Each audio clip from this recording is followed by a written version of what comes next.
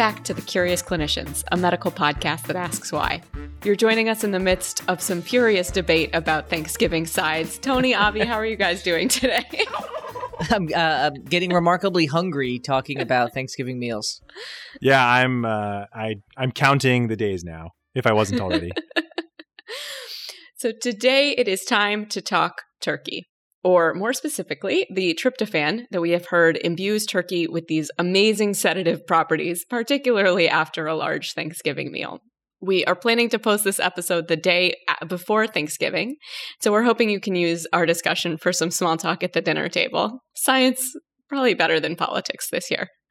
So Tony, how should we get started? Well, I imagine that both of you have heard of the Thanksgiving coma and the idea that tryptophan in turkey is kind of somehow the culprit for the Thanksgiving coma. But I'm actually curious if either of you kind of believed in this connection before preparing for this episode. Like, did you think this was just lore, or did you, I don't know, personal experience or otherwise feel like, oh yeah, definitely true? I guess my lived experience was I felt like it was true in the sense that, like, after the meal, whatever was doing it, and I guess I assumed it was the turkey, like, I fall asleep on the couch with a fair amount of predictability. Yeah, Thanksgiving afternoon naps are an undeniable truth. Yeah, as we'll talk about, I think the idea that there's a Thanksgiving food coma or just coma is probably undeniable. Whether or not turkey is the lesion, we'll have to decide as we go through the episode. So before we even, try to answer this very important question, can you start us off by reminding us a little about tryptophan and establishing, does turkey have a lot of it? Yeah, so we'll start with tryptophan. So tryptophan is an essential amino acid, and the essential means that it's one of those amino acids that humans have to ingest. We cannot make it ourselves. And as any amino acid, it should come as no surprise that foods that are rich in proteins are going to be the foods that are high in tryptophan. And so if you look at like the USDA website, tryptophan is pretty high in quantity in turkey. But the thing is, turkey is nothing special among the meats and really any other proteins. Like, depending on the cut and the cook, pork, fish, and chicken can all have more tryptophan than turkey does. And other foods, like cheese, for example, have a ton of tryptophan too. So it's nothing particularly special about turkey. It's just turkey is a protein, and proteins tend to have tryptophan. And I know, like, cheese has tryptophan, like milk has tryptophan, right? Like, is that why there's this accepted wisdom that milk, drink some milk before you go to sleep, you'll sleep better? Yeah, and it's like the idea of a glass of warm milk, which I've never understood the interest in that. Yeah, it's funny when you look at all these websites about, turkey and tryptophan and sleep, and milk and tryptophan and sleep. It is the idea that, like, both turkey and milk have tryptophan in it. So there's some sense that people think that anything that has, like, tryptophan is going to, like, suddenly put you into a coma. Okay, so turkey and milk have established then have tryptophan, but is there any evidence for this idea that they actually make people sleepy? Yeah, so I think, we could probably talk about anecdotes for the rest of the episode, but it makes a lot more sense given what we try to do here to talk a little bit about some data and some mechanisms. Yeah, we won't get too far afoul. Yeah, exactly. So I'll offer some experimental data, but I'll keep it brief. And in fact, I'll just really offer one study as a sort of jumping off point. So in this study, participants were given 4 grams of tryptophan or leucine or placebo. So they were randomized to one of 3 arms. And the people who received tryptophan were more sleepy than those who received placebo. And this difference was seen as early as 45 minutes after the ingestion. So, this is some data that I'll offer just to sort of put it out there, that there is a connection between tryptophan ingestion and sleepiness. So we've got this kind of relatively weak data association and, the personal experiences of millions of people across the world, when they eat tryptophan-containing foods. So I'd still be nice to have an explanation why, if tryptophan is soporific and makes us sleepy, why does it do that? Yeah, so it's first necessary to remember or recall if you knew this. I didn't know this. That tryptophan is a precursor to both serotonin and melatonin. And both of these molecules are associated with sleep and sleepiness. So the basic idea is that increased levels of tryptophan are going to lead to increased levels of serotonin and melatonin. And those molecules are just going to make you sleepy. But there's a problem. And the problem is that in order to lead to sleepiness, tryptophan must get across the blood-brain barrier and into the brain. And then once it's in the brain, it can undergo conversion to serotonin and melatonin and make you feel sleepy. Okay. So does it do that? Does it get across the blood-brain barrier? It does, fortunately, but as we'll see as we start unpack this a little bit more, there are some additional problems. So tryptophan is one of a few large neutral amino acids. So I hadn't heard of this term either, but there's a class of amino acids that are, again, the large neutral amino acids. And so these include tyrosine, phenylalanine, leucine, isoleucine, valine, and methionine. So there's a few of them, of course. And the thing to know is that these all compete with each other for the same transporter that moves them across the blood-brain barrier and into the brain. And there were a series of experiments from the 1970s that demonstrated that it isn't the absolute plasma tryptophan concentration that matters, but instead it's the ratio of tryptophan to all these other large neutral amino acids that matters. So the higher that ratio, the more tryptophan to these other ones, the more tryptophan that's going to move into the brain. So it sounds like all these large neutral amino acids are sort of birds of the same feather. That's right. But the ratio of one to the other determines which one gets into the brain. And that's right. It's not unique to tryptophan. So if you have like a high phenylalanine to the other one's ratio, then phenylalanine is going to run into the brain.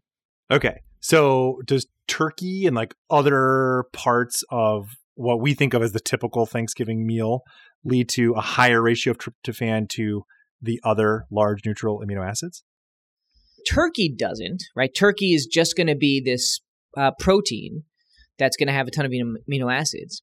But depending on what your side dishes are, you could alter this ratio and lead to more tryptophan movement into the brain. So I have to explain this a little bit. When we eat foods with a high glycemic index, and the example I'm going to offer, and we had a debate about this before recording about like what the best side dish is, but I'm going to offer mashed potatoes because I love mashed potatoes. And this is a carb-heavy side, so it leads to insulin secretion, and this is key. Because the insulin is going to cause the skeletal muscles to take up amino acids. But tryptophan is not unique, but for the purposes here, it importantly is albumin bound. So less tryptophan is taken up by the skeletal muscles in response to insulin. So more of it stays free in the plasma. And what this does is it increases that tryptophan to other large neutral amino acid ratio. And that allows more of it to move into the brain. So if I am eating a lot of starchy side, so let's say I have a plate of just like mashed potatoes, mac and cheese, and stuffing, and a little bit of turkey, doing that causes insulin to be secreted, which reduces the rest of the circulating large neutral amino acids and gives tryptophan the advantage to cross my blood-brain barrier, become that delicious, delicious serotonin and melatonin, and make me sleepy after my Thanksgiving meal? That is the theory, yes. So the question, of course, is do you guys buy it? Do you think that explanation works? I guess I'm wondering, like, what about beer? How does beer affect this equation? It's carbs, but it's also going to make you sleepy. And the conversation with, Uncle X, and that just won't stop. I'm sure that's going to, keep you well awake. Yeah, so you're watching your 4th football game, your 8th football game. Yeah, Diet Coke has like phenylalanine in it. So like, should I avoid Diet Coke in this scenario? Well, that's the thing is you do have to avoid, anything that's going to have a ton of large neutral amino acids. You have to be quite careful, about that. To maximize my sleepiness, yeah. Yeah, exactly. Yeah, so there's obviously some problems with this explanation, or at least with this sort of somehow corroborating turkey tryptophan food coma, like the connection, right? There's a lot of variables. There's a lot of variables, right? One of the biggest problems is actually the dose of tryptophan, and so we haven't touched on this yet, but if we go back to that first study I mentioned, the one where they gave people tryptophan, leucine, or placebo, the dose of the tryptophan was 4 grams. And so there are about 400 milligrams of tryptophan in a pound of turkey. So you'd have to eat about 10 pounds of meat to get 4 grams, and that's like a 20-pound turkey, or more than a 20-pound turkey. Are we sure that's a problem? That is a problem for some. There may be folks who can, I don't know, handle that. I can't handle a 10-pound piece of meat. So that's problem number one, is at least in the studies demonstrating tryptophan sedative effects, you got to give a lot of tryptophan. Actually, other studies often give more than a gram, right? So we're not talking doses that are similar to what you get with a typical turkey meal. Although that study, did they titrate it? Like, did they find a floor in terms of a dose of tryptophan? No, I think they were just like, let's just go heavy. Let's go 4 grams. So we don't know the minimum effective dose of tryptophan, though. No, we don't. And you're right. And again, there are other studies that have definitely given lower doses. The effects are modest or don't exist, pretty much. But there's another problem. And it goes back to this whole idea that the main determinant of the brain tryptophan concentration is not the plasma level, but rather this ratio of tryptophan to the other large neutral amino acids. So it might be helpful to imagine 2 plates at Thanksgiving. And so plate number 1 is all turkey. So that's going to have lots of tryptophan and no carbs. The other plate is all mashed potatoes, with your other favorite carb-heavy side. And so that's going to have no tryptophan and tons of carbs. So the plate of turkey is more likely to raise the plasma tryptophan level because it's going to have amino acids, including tryptophan. But the mashed potatoes are more likely to induce sleepiness. And that's because the turkey also has all these other large neutral amino acids. And so the ratio isn't going to change.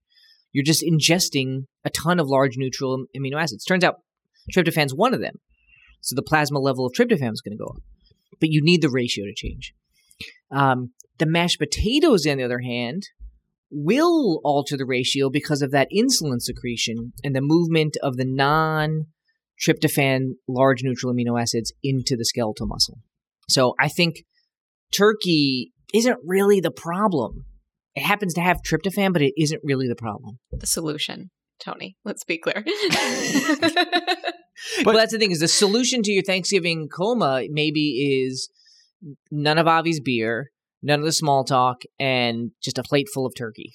But by that logic, you would think that the tryptophan that you do get from the turkey when combined with the mashed potatoes would make it even more sleep-inducing. Yeah, so I think that's a good point, right? There's probably this perfect ratio of tryptophan and carb-heavy side that's going to give you a bolus of tryptophan and then enough carb to like shoot all those other amino acids into the skeletal muscle. Wow. So that ratio is whatever I do, because I am exhausted at the end of the day. Wow. It's kind of beautiful in a way. The moral of this Thanksgiving parable is that it takes a little bit of teamwork to make the melatonin and serotonin in your brain. I think that's right. All right. Tony, do you have take-home points for us? I sure do.